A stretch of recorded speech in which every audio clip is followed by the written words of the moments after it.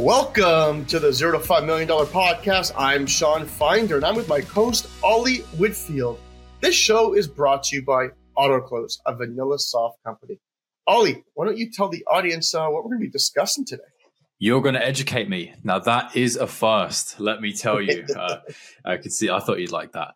So you might have noticed it's event season, and my LinkedIn and social feeds are awash with SaaStr, with Inbound, with Web Summit, with CMO Summit, and all of these things. It seems like they all come at once. For some reason, they don't spread out. So there's several types of events. I've been to a handful, and they've all been kind of similar. And what you do with them in the follow-up is similar because of that. But you've been to a lot more than me. So I wanted you to come and sit and teach me. There's a lot of different types. So maybe we can start with this. What types of event are there in terms of what do you get as an exhibitor if you go?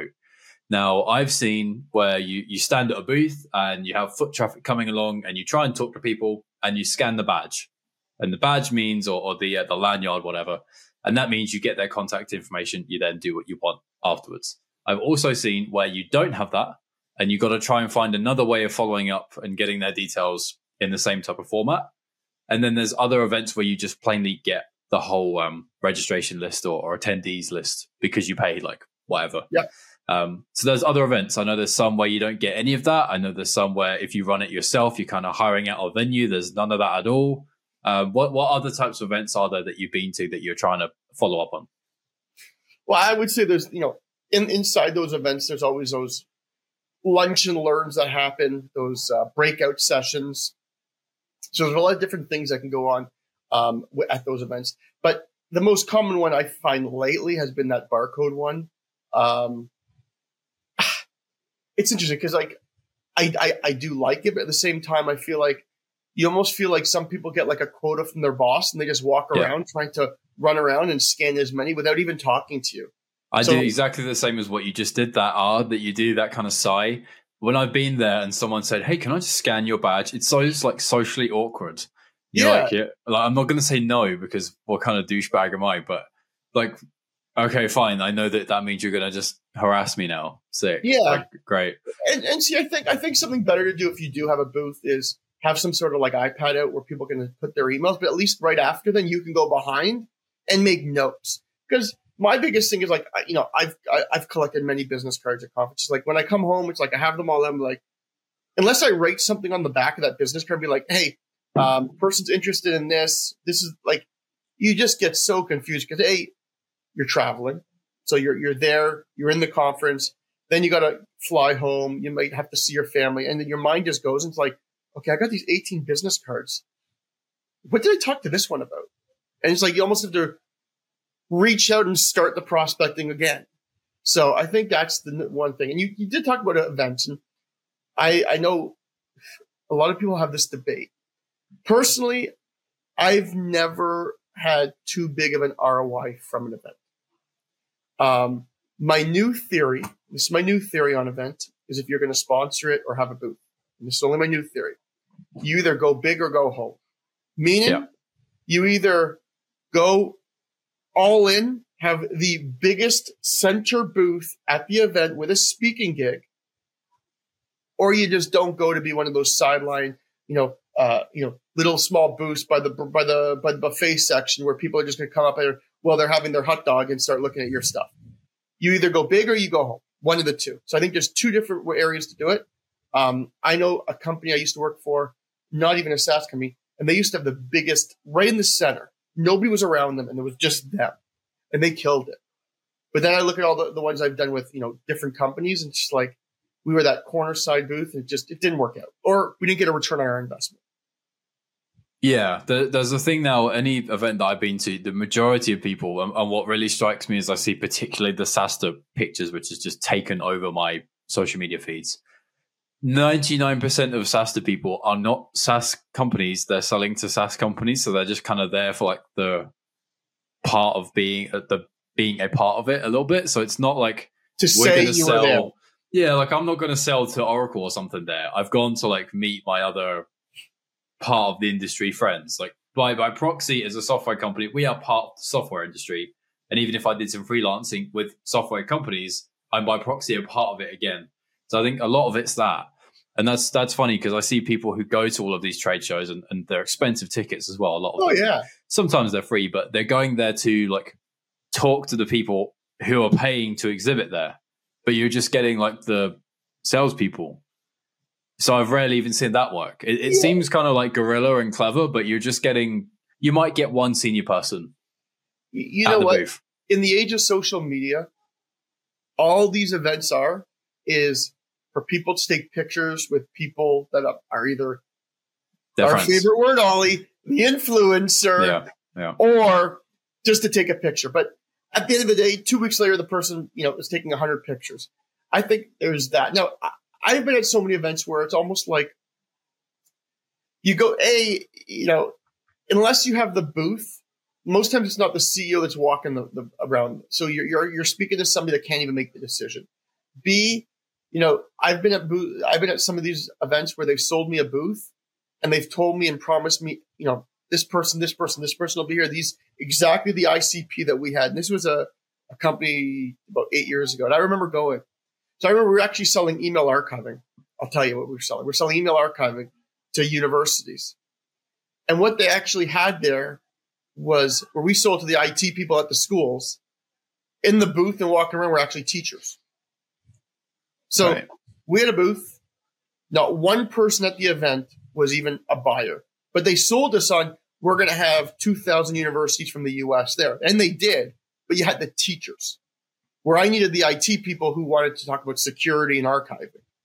I've been in other events where I've been promised, oh, yeah, we are a B2B event. And then you go there and everyone there they're selling B2C.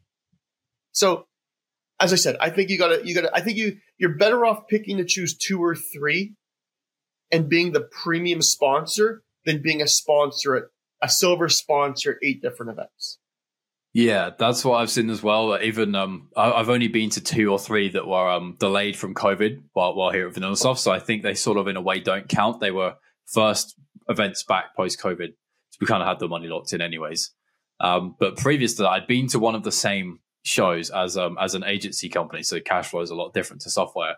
And the whole idea of going was to record the speaking engagement and get loads of like B-roll for our website.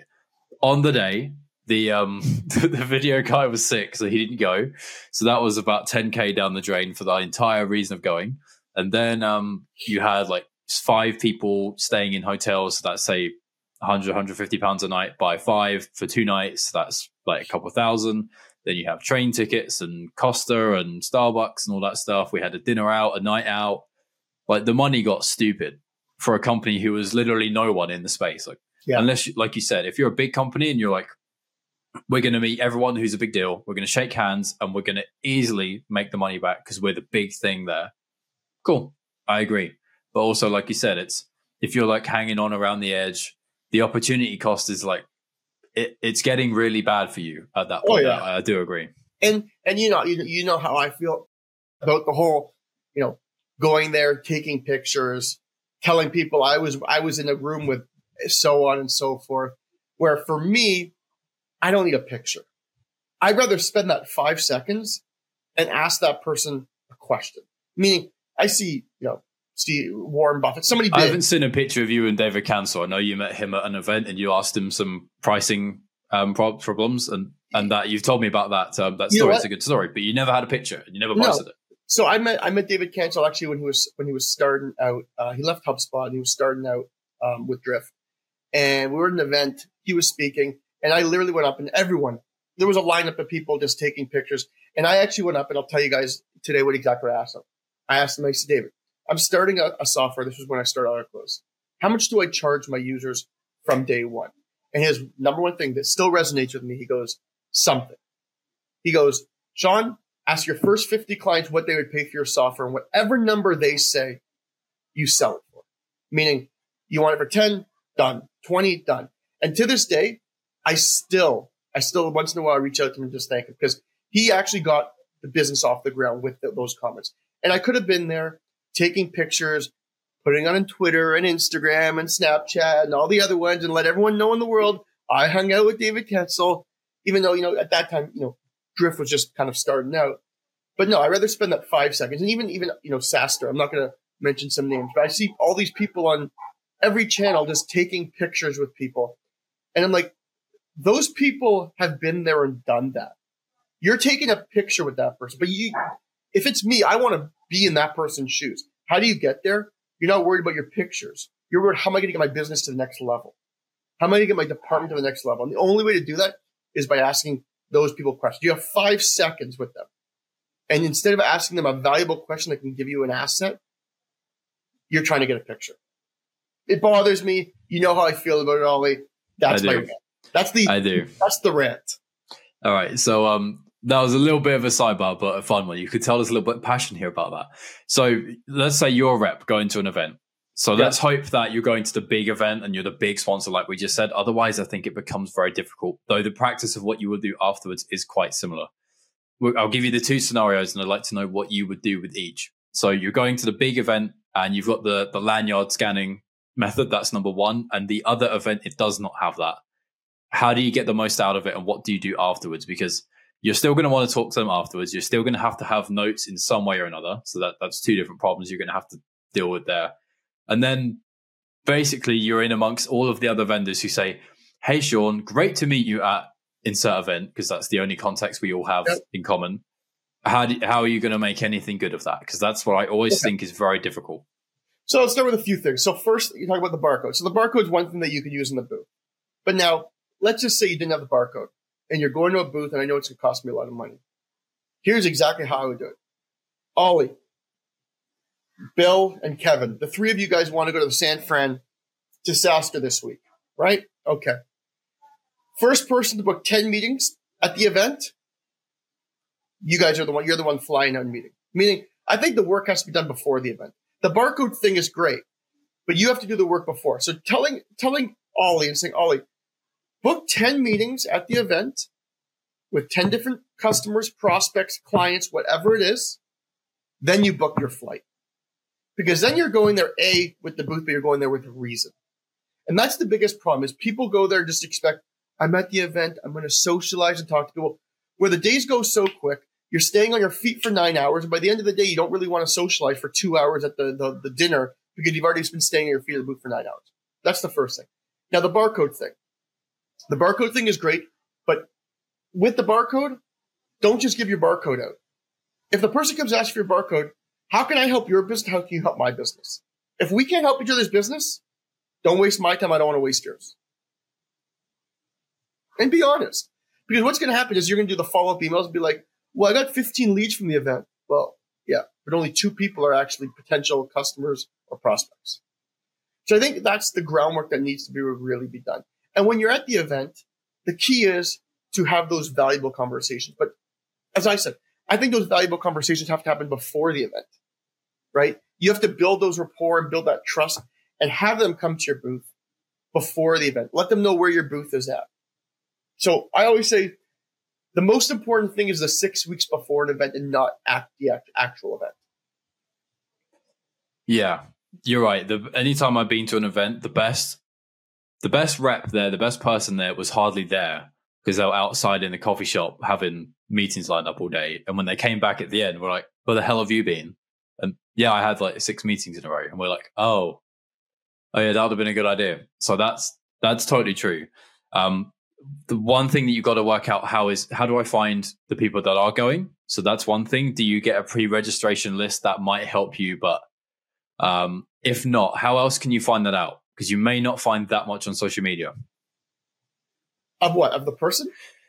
Yeah. So if we're going to SaaStr in 2 weeks' time, something like that, and I want to start doing my pre-reaching out booking meetings, how would I know that you're going to be there if I haven't been given the list by the company? Great question. You go on their website, you can probably sometimes find out who the sponsors are usually before an event. Right. You find out who the sponsors are. Then so the speakers, and then you know their team's going to be there. You go to the speakers, you go to the sponsors, and then from there, sometimes you can look at even the sponsors and be like, oh, okay, well, this is the ICP of these people, so we're probably going to get a bunch of these people. And then what I would do is an email campaign saying, hey, heading to SaaStr next week in San Fran. See, you actually live in California. And get a list of California people in the software industry. Are you heading over there? Oh, no. Have you been before? Oh, no, I haven't been. Oh, do you know anyone? Do you know anyone that's been that had any good experience here? Oh yeah, I know Bill went there. Oh, what company does Bill work for? Boom, you have a company that's been there and might be there again.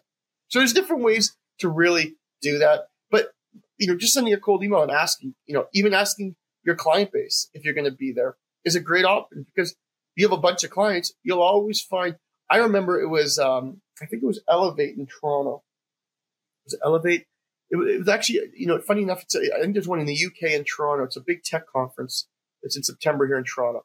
And I remember one year we didn't have the tickets. It was $1,000 each, and we bootstrapped our company. And it was downtown by the downtown Toronto.